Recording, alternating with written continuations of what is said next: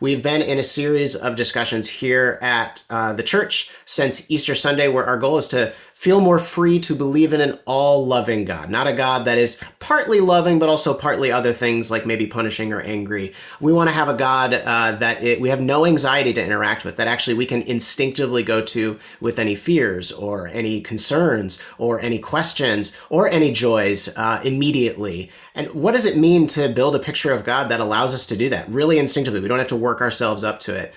We've been asking this because American culture in general doesn't actually do us any favors on this front. And actually, American religious culture trains us in all sorts of ways to believe in a God that actually love can't be all there is. Like, doesn't the Bible teach that God is actually like really out to punish and really doesn't punish us only because of Jesus? That this is a common understanding of what it means to believe in God, and we want to push against that. We want to move toward a picture of God that is truly all loving, no anxiety in the back of our minds about interacting with that God. Today we have a discussion about the importance of the role of experience in building that trustworthy picture of God. Healthy spirituality is built on experiences that help us to form a picture that is accurate of God. We want to consider together what personal experiences have shown us an all-loving God. Because in any relationship, it's experiences above all that build trust, and that's no different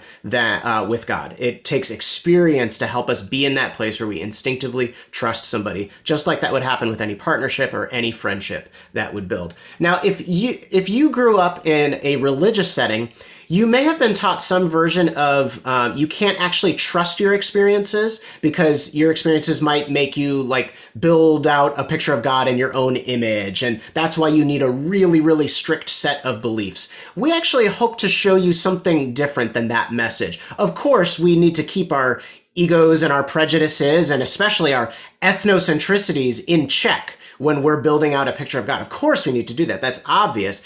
But we also all have the image of God within us. It's not just that we tend to build God in our own image. We also each, as a human being, have the image of God placed in us in a deep, deep way. And so, of course, experience must be a part of our building out a picture of God that makes sense to us, that actually feels trustworthy, and will actually become a part of our lives.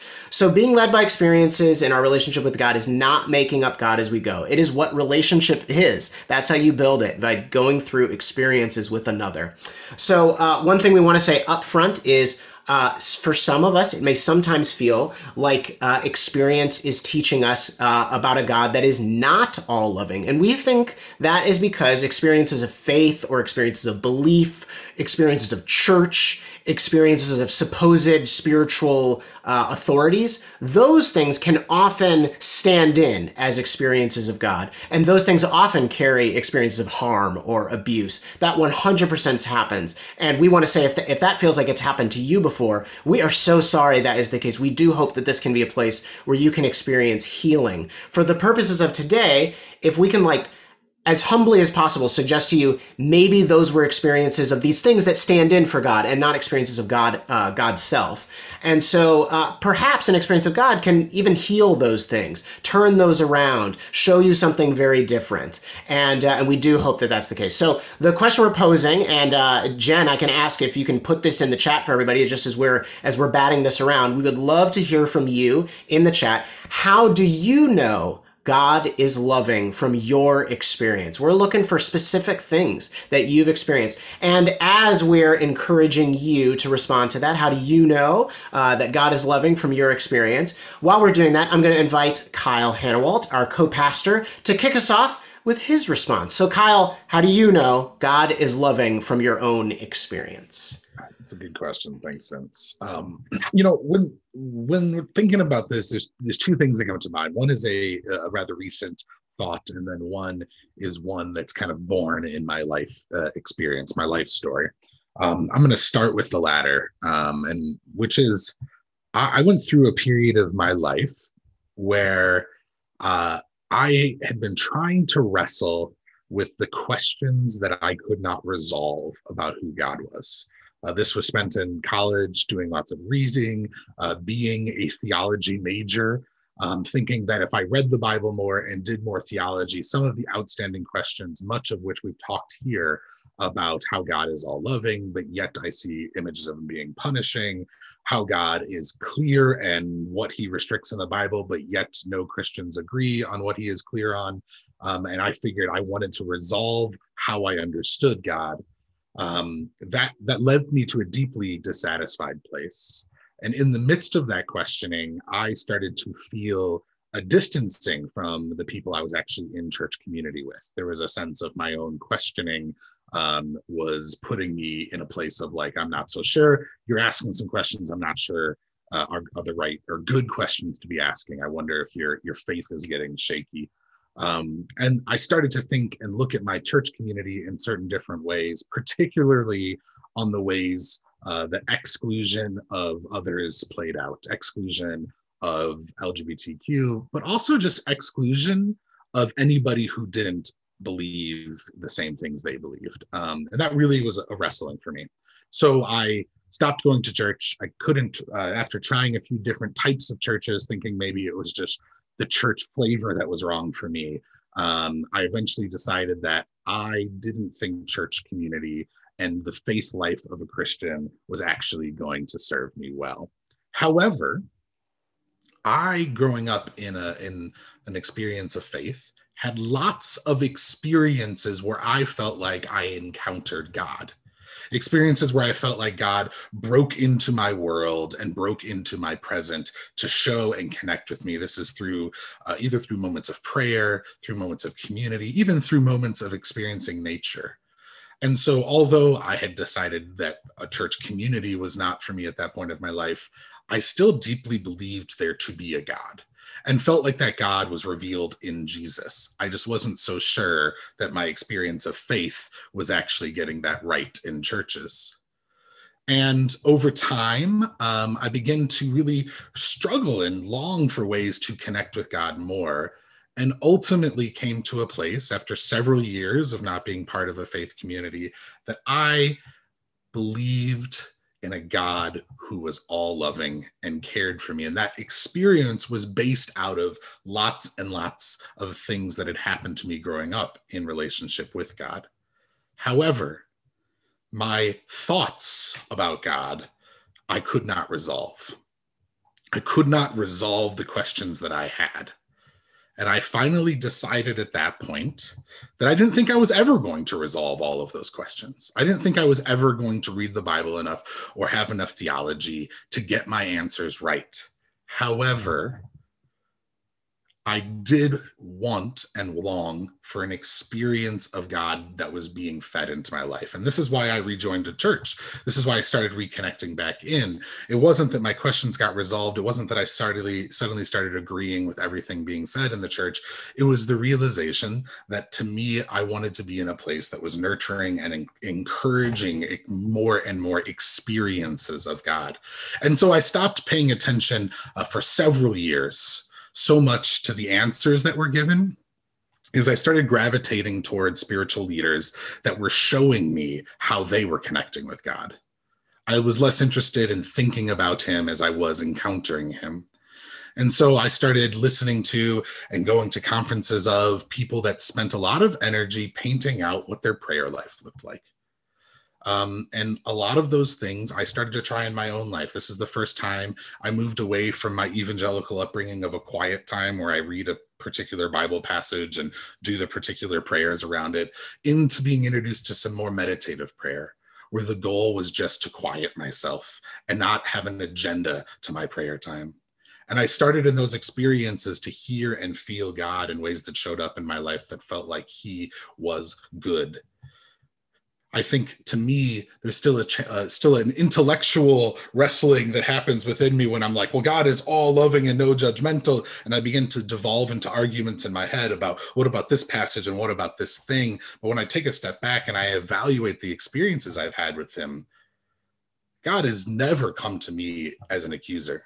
God has never come to me in shaming me. Even in the moments where I feel the most challenged, the most difficult, it has felt like the person with me was the one who created me and therefore the one that understands how I ended up in the situation I was in, the one who understands how I made the poor choices that I made to feel the feelings I was feeling, or understands the world's brokenness around me that left me into the places I was feeling lost or hungry or broken or looking for him, and always felt him full of grace and love. Those are kind of a general example of stories that I've had, but just to think about a more precise kind of experience with a little more detail that even happened recently to me. And I begin to realize that I did really need to cultivate into my life regular experiences of trying to let the all-loving God come close to me. And this is removing myself from the expectations of what a religious or Christian should do, and just about quieting myself in relationship with him. So I think about 2 weeks ago, my family's going through lots and lots of different transitions, kids going back to school, wrapping up the school year from my work, the church beginning to think about a post-pandemic future, all sorts of big things changing in my life. And I'm feeling anxiety about those pieces because I'm human, and transition and change provokes anxiety, questions I don't know how to answer. And so I did the thing that I know works for me, which is I take a bath, listen to some music, get myself physically in a place of calm, and I try to quiet myself, hoping that mentally I'll follow my body, and then spiritually I'll follow my mind of quieting myself. And in that moment, I felt two things happening. One of them is I heard the voice in my head, the one that I think is my own accuser, the thing that tells me I should have done this better. I should have, what would have helped this transition is if we would have done this thing earlier. Or are we waiting too long to make this one shift happen? And I hear this voice happening, but at the same time, I'm feeling a peace and I'm feeling a care. This is the side to me that I have come and grown to experience to be God's voice living in me. It's the voice that says, this is a lot, Kyle. Of course you're feeling overwhelmed and stressed by this. It's the voice that's saying, I see why you made the decisions you made, and I love you and I'm with you. It was the voice trying to calm me down and speak love and goodwill into my life. And to be honest, it is that experience of quietness where I felt God breaking through my stress and anxiety 2 weeks ago in a bath that I felt a sense of, I don't know what the future brings, but I do believe that there is good for me and good for my family. And so to me, when I think about how do I know God is all loving and no parts punishing, is when I actually think about the moments that I have experienced God, he has been all loving and no parts punishing. And then when I think about the parts in my life and experience that questions that maybe wonders that's not true, that has always been my thoughts about God, what I think about him, what I've been taught about him, what I have experienced in other faith communities about him. And so to me, beginning to pay attention to the God I actually experience has been crucial for me to actually step into this truth. Vince, I wonder for yourself if anything comes to your mind. It definitely does, and I want to share, but actually I want to ask another question because I think, so what you're encouraging us there in that last part, I'm very interested. You're saying that we sort of trust ahead of time, maybe even if we don't have the trust fully in the moment, that the kind and encouraging voice that obviously not taking away our stresses all the time, but encouraging, you can do this, you can make this hard choice, you can do this hard thing. Just trusting that is the voice of God, and that trusting that any voice that is more accusing or that is more turning up the dial to make it harder to feel like you're in an open enough space to make decisions is not God. That is what you're encouraging us to do, is to distinguish things that way.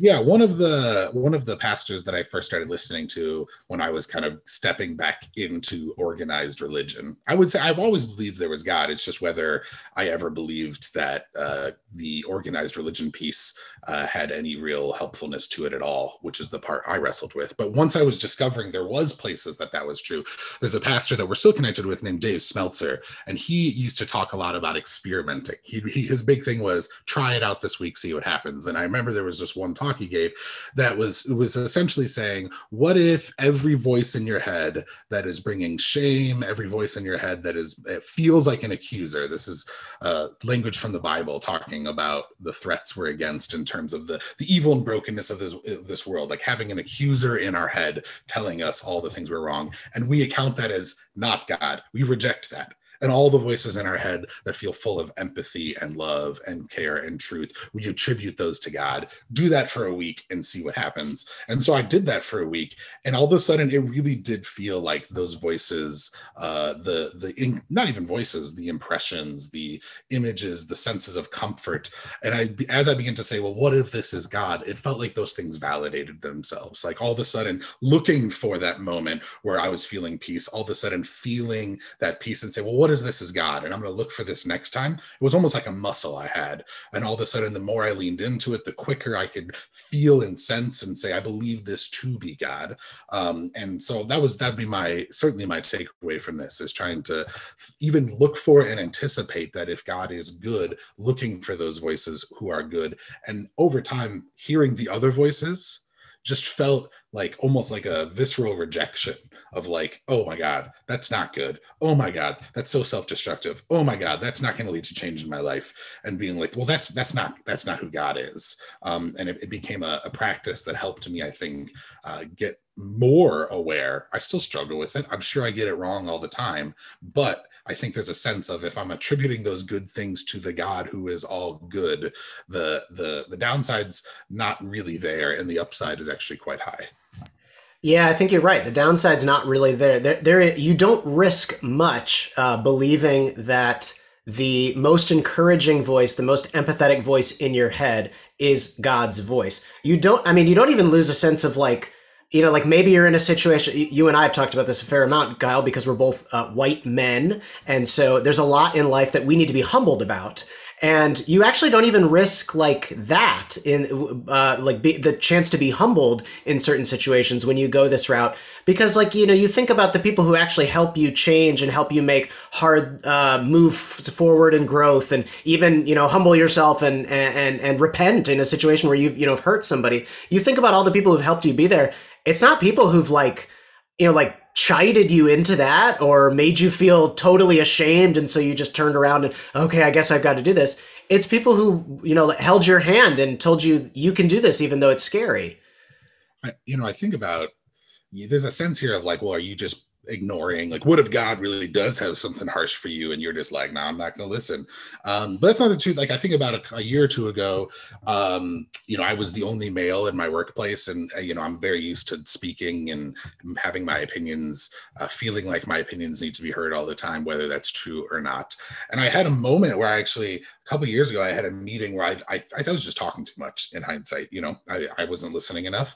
And I had an experience of later that night. I was praying and I was sitting back on it, and I felt a sense of conviction there was one person in particular that I think I talked over several times. But the thing is, the conviction wasn't like that. It didn't feel like an accusation. I wasn't like, you suck, Kyle. It was like a deeply empathetic of like, hey, Kyle, you're a white guy and you are an extrovert, and you in your entire life have been encouraged to talk all the time. You're a big talker. This is a growth area for you, is listening. And this experience today, unfortunately, I think you may have hurt that person because you're still growing in this area. And I think an area of growth for you would be to go and apologize to them. And I did. And it was a really good restorative thing with that specific person. But it certainly doesn't mean that in this experience of God, looking and sensing the God who is full of empathy, means that I never feel challenged or I never feel like he's speaking into my life. I certainly feel conviction, but it's very different different than I think the image and experience intellectually that I used to wrestle with of a God who's like holding me to account in ways. I do think he holds me to account, but he holds me to account as my loving creator that understands who I am. Yeah, that's great. That's a great distinction. I just wrote in the chat, conviction is different than accusation. That feels like a really important takeaway from, but I like this. I like this encouragement of like when you are quieting yourself and you're trying to get internal, when we're doing things like our waterfall exercise that we did today, what is the voice of God when we're quieting down? It's the kindest voice in our head. It's the most empathetic voice in our head. So for me, how do I know God is loving from my experience? And again, I'll throw out, like, we would love to hear from you all in the chat. How do you know God is loving from your experience? For me, because I'm the sort of person where my story, like I was not a praying person most of my life until a pivotal moment when I had like a powerful spiritual experience. I always, like, everything is kind of understood in terms of that spiritual experience of, I had lost my mom to cancer, and I was in a setting where people were praying. I'd never been in that setting before, but the nicest people to me after I was a high schooler who like didn't know what to do with their life because I'd lost my mom to cancer, the nicest people to me were people who went to a church. And so I just followed them because they were nice to me. And being in that setting, and where there's like prayer happening, I had an experience I couldn't explain, where it felt like there was this message to me of, you are not crushed. Your life is not over. You can be okay. You can move on. This is not like the end all be all for your life, that you've lost your, biggest cheerleader and fan and love. And that to me was this, like, it was this experience that I didn't have any boxes to put God in before. I'd grown up mildly Catholic in Chicago, so I had like some sense of like, this is how people make sense of the spiritual and God, but I didn't have a prayer life myself. So I was mostly just groping blind in the dark, trying to figure out what's going on. But what this was an early experience that showed me that after death comes resurrection. That's the message of Jesus, that after loss comes renewal. That is the shape of life. That is how things work. No loss, no death, no ruining experience has to be the final word. And it changed everything for me, is going back to this of like, everything that now that I experience is like going through the interpretation that first ever spiritual experience for me gave me, which is that the worst thing can happen, and there is a loving God who can pull me through that. The worst thing can happen, and there's a loving God that can pull me through it. And now when things happen that are hard for me, when small things like stresses in the middle of a week, big things like years late after losing my mom, I lost my brother. The worst thing can happen to me, and I can be okay. And there is a loving God who can carry me through. Everything kind of goes back to that interpretive key, that first experience. But then even, I appreciated what you kind of shared, like there's these big things that kind of teach you this. And then there's these little experiences that just kind of add to the log that continue to confirm, like, there is a loving God who can carry me through. For me also, like, a big story has been moving into contemplative places of prayer. I am absolutely a card-carrying perfectionist. I am super, super hard on myself. I hold myself to way too high of standards. I hold other human beings to way too high of standards. I've held many of you on this call right now to too high standards. Forgive me. I'm a perfectionist. I'm aware of it, at least. And what I find when I pray is the opposite of a perfectionistic voice. What I'm learning to pay attention to is, the voice that dials things down, not dials things up. So I'm very much relate to a little bit of what you were sharing, Kyle, before. A lot of it for me revolves around that like really high standard setting. This has been my pathway into an idea that, a lot of people talk about, like, psychologists will talk about, like, one of the most important things that every person needs to come to some understanding of in order to move forward in life is you have to find a sense that you are loved. And this has been my way into that, is learning, like, I am loved. I am okay, even though I am not perfect. And it's been trying to listen for, as best I could, what does God sound like? Okay, well, I know from that first experience that God sounds like the hardest thing can happen to me, and there's a loving God that can pull me through. And, I've continued to pull that thread. And now in each challenge, in each setting where I find myself going to prayer, again, I'm looking for that same sort of tone, that same sort of facial expression almost, like you can imagine how someone looks when they're accusing versus convicting. If we're talking about stuff on like when I need to be humbled front, when I'm holding somebody else to too high a standard, you could just imagine like the difference in facial expression, accusing person versus convicting person, or if I'm in a place where I'm feeling down or rotten or just kind of stuck because everything feels overwhelming or everything feels uncertain. I can imagine somebody who treats me kind of like, like they say the right things, but they're doing so at a distance, versus I imagine, the body language, the facial expressions of somebody who's truly come down and staying with me in that place of feeling uncertain.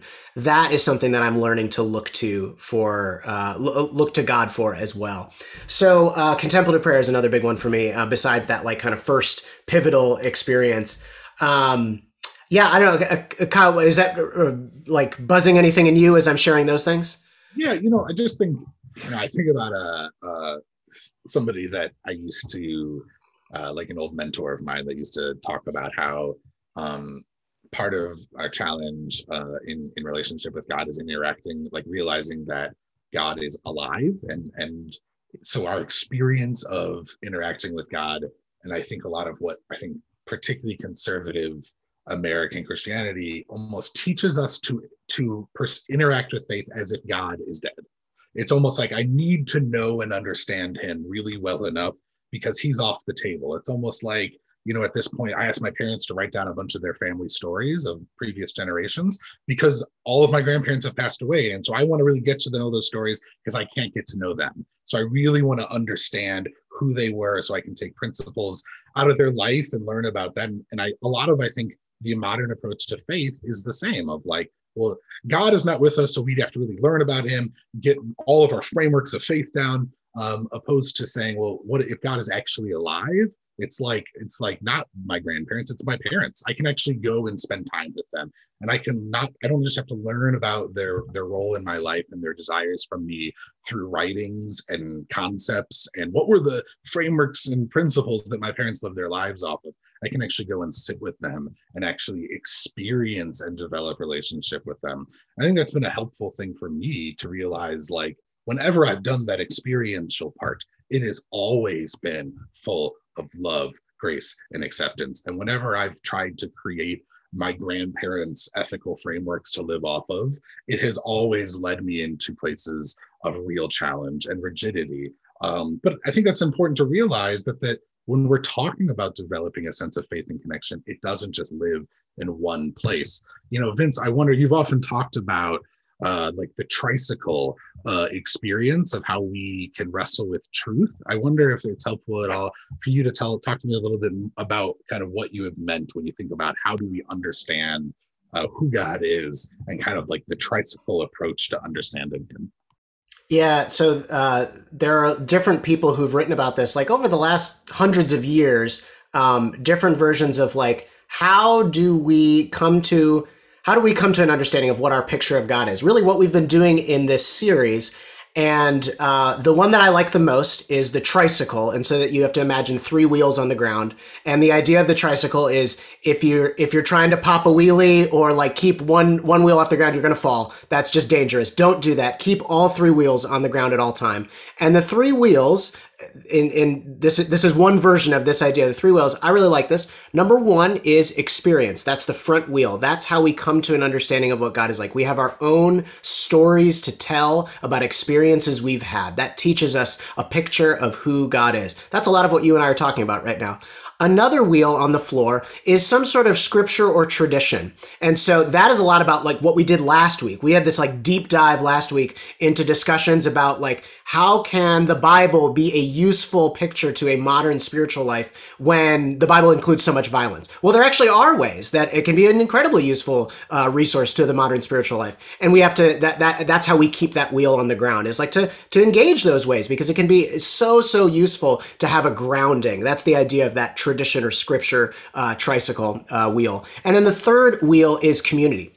Third wheel is we don't do this on our own. We don't come to decisions about who God is just in our own head, deciding, oh, I had this vision and that must mean that that is what God is about. We're always turning to the people to our left and to our right, our inner circle folks who we trust, and saying, what do you think about this? I had this experience. Does that sound like God to you? And we get people to speak it back to us and to help us, hone in and fine tune what our images of God are. If we have all three of those wheels on the ground at the same time, we're in good shape. We're not going to abuse other people. We're not going to lead ourselves into stupid places or places where we're just, going to be, continuing our cycles of all our worst habits. We are going to be a light to other people around us and show sanity and love and compassion by keeping all those three wheels on the ground. If we just have two on the ground or just have one on the ground, that's when we kind of get off into loopy places, or places where we'll feel less sensible to somebody else, maybe who comes from a totally different culture from us, because we won't be able to listen to them, or somebody who's had very different experiences from us because we won't be able to listen to them. Keep all three on the ground. That keeps us grounded. Does that make sense? Yeah, I like that a lot. And I think historically, I think one of the critiques of modern American faith in the evangelical kind of arm of things is like it's a unicycle of the Bible. It's like what is all we need is the Bible. All we need is the Bible, as if that is the only thing that's going to help us understand God. Whereas one thing I think about in terms of wrestling through these things is wondering if God is good and God lives in the desires and longings of our life because he wants good for us. What if we got better at paying attention and seeing where God is showing up in our life and trying to lead us towards those things? I think that there's a lot of different kind of pathways that God shows up in our life, and we're not all the same. And I think just one helpful way to think about this is thinking through spiritual pathways. Like if I'm trying to experience a good God, what are different ways that can happen? Like historically, the way that people talked about like nature and beauty being a spiritual pathway to connecting with God. A lot of people talk about like, how do I know God is good? Is because I see it in the beauty of the trees outside. Relationships, a big one. I believe that each of us are made in the image of God. So actually in the interaction of each other, we are engaging with the divine spark. And especially when I see something new and beautiful in another person, that I actually think that there's like things that God shows up in that. So there's a lot of times where it's like, when do I experience God? When I was sitting around the fire last night with my brother. God, I felt like God, that is God's presence right there. Some people have more of a contemplative pathway, so it's sitting back and quiet and feeling like there's an actual kind of mediation of where God is. And then some people do feel like a sense of God in the experience of like reading or kind of diving into study, that there's actually a sense of like their brain is a pathway to our heart. And even though we've been talking about here how there's some pitfalls into thinking that how we think about faith is what we think about God rather than being in relationship with God, it's still important to realize that for some of us, thinking about God is a pathway to experiencing God. So I'd be curious in the chat for anybody here, if you might be willing to share and think about like, how do you think if you have a spiritual pathway, where would it be? And whether it's like, hey, this is where I've experienced God before, or maybe for some people, because experiencing God feels like a very like, a very high optimistic, like I've experienced God. For some of us, that language can get in the way. So maybe even just like, what is the pathway where you feel connected with the oneness of everything? To me, that I talk about that as experiencing God, but for some people, that language can get in the way of, I think, that spiritual experience. I'm curious if anybody would share that with us in the chat. And Jen, while we're letting people do that, can you fill us in on what's come in since we asked about experiences that show us God is loving? Absolutely. Just some really great ones. Lynn, just chimed in with that when her mother was passing away, Mm. God really showed his presence there. And she felt her mother speaking like through God. And then God saying it's not time for her to pass yet, and that he was very present in her mother's words.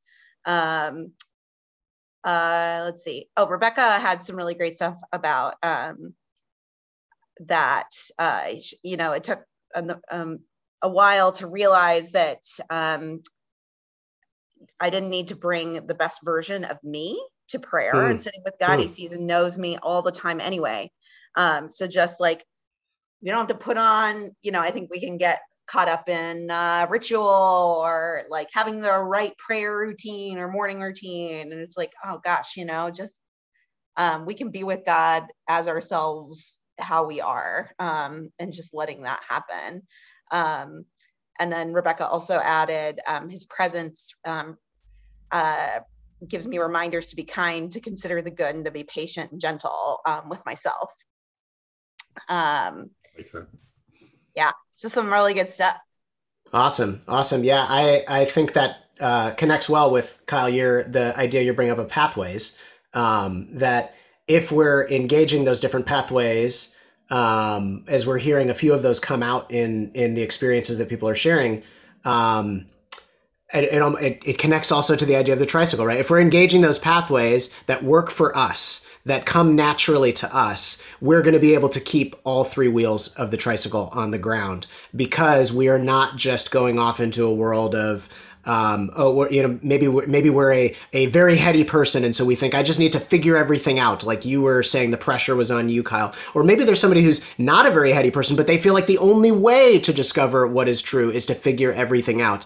With the idea of leaning into our pathways, we keep that experience thing on the ground. Oh, look, so many of the pathways are about like what internally for you makes your heart sing, makes you come alive. When you were talking about things just a moment ago, Kyle, I immediately thought of the movie Moana, because Moana is, I think, probably the second best movie ever made. I gave, like, shortly before the pandemic started, I gave a sermon about Moana and the theology that kind of that so stirs my soul after watching that movie. And we just recently watched it as a family again the other week, and I feel deeply like I find God in watching Moana.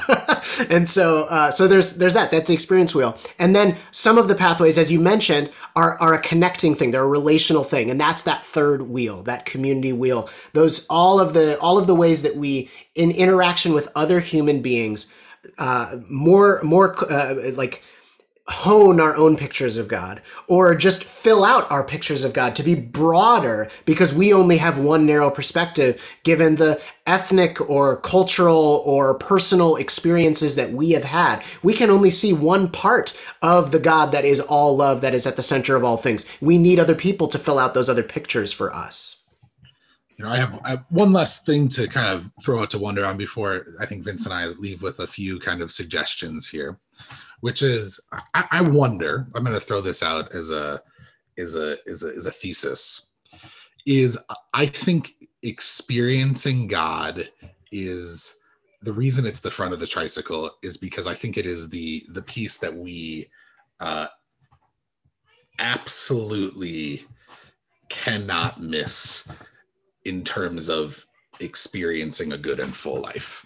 In terms of, it's actually the piece I think is the least likely to be tainted by our worldview. I think it is the least likely for us to get wrong. And let me pitch you why I think this is the case. And it's because I think we can all see how tradition and scripture can get it wrong. We've done plenty of conversation here talking about how people, in our Bible group 2 weeks ago, we just talked about the curse of Ham, and how the words of Genesis talking about Ham being sent off to Africa after disgracing Noah was used to validate slavery. There's a subordination there. There's lots of conversations about how I think scripture and tradition can very easily be used to project a picture of a not loving, all punishing God. Community. Certainly, insular and broken communities are places, like this was my experience in the beginning of talking about how I thought God was good, but I had experienced community in ways that felt like a God that was punishing, a God that was exclusionary.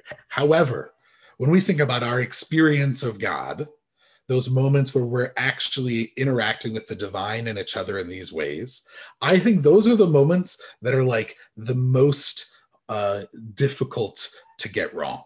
And the reason I say this is you talk about the Bible, talking about the fruits of the Spirit. What does it mean to encounter God, the fruits of the Spirit? It talks about them as, love, joy, peace, patience, kindness, goodness, faithfulness, gentleness, and self-control.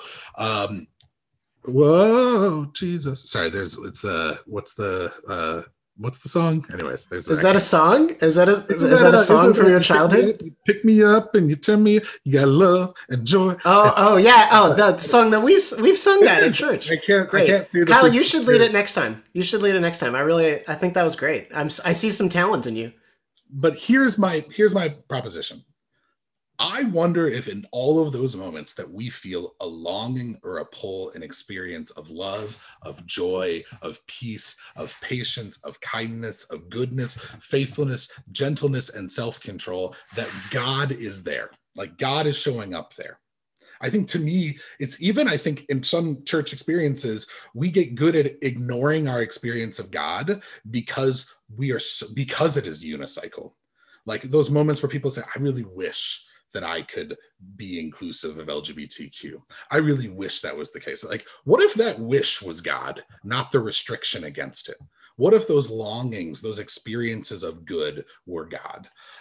Anyways, that was just my last thought of wondering what if we most kind of held as our true north, those experiences of good things, and held in tension the other pieces that maybe challenge those, like when our communities are maybe broken and wrong, or our interpretations of scripture go against those longings of truth. Oh, that's really good. That's really good. Well, there's lots more that we can dig in here. We do hope, again, as the goal for this entire series has been to encourage more conversations. One of the big things that we want people to come away with after this time that we've spent post-Easter is to say, like, if we have a picture of God, if we notice a picture of God in us that we do not feel instinctively like we can go to that God with abandon because that God is totally trustworthy. If we don't feel that, we should not settle for that. We should keep pressing so that we can come to a picture of God that more fully feels all loving, like the picture that Jesus shows us. So we do hope this presents more questions for you, that you feel like more ready to say like, hey, Kyle, can you can we get together and talk more about that kind of thing? Haley, you mentioned this thing in that service. Can we talk more about that? Vince, can we talk more? We absolutely want to talk as the pastoral staff. We want that. We consider that a huge privilege of our jobs as pastors, which is to help people develop pictures of God that feel more entirely loving, entirely trustworthy. All right, with that, we should pray as we bring ourselves to a close of this message. Kyle, would you pray for us? Yes. Oh, Kyle, you are muted, and that prayer is so beautiful and powerful, but we just couldn't hear it. No, I was trying to encourage silence, but that's okay. God, we ask that you would draw near to us right now, that we would feel a sense of you, the divine with us, the creator, the lover of all. And I pray right now that you would be speaking your voice into our heads. The voice of the one who is with us and for us, and not the voice of the accuser. The voice of love, inclusion, and healing and hope. Not the voice of fear and stress and enemying. And I pray in our wrestling in life to walk forward, to walk with you, Lord, that we would get good at seeing and hearing and experiencing you, and both validating your goodness and looking for your goodness. I pray for each of us this week, we would see you on a walk through the park. We would see you in a connection with a friend. We would see you in a moment of quiet, in a singing of a song. We would see that the good of this world was put there by the Creator who called it good in reflection of his own goodness. Amen.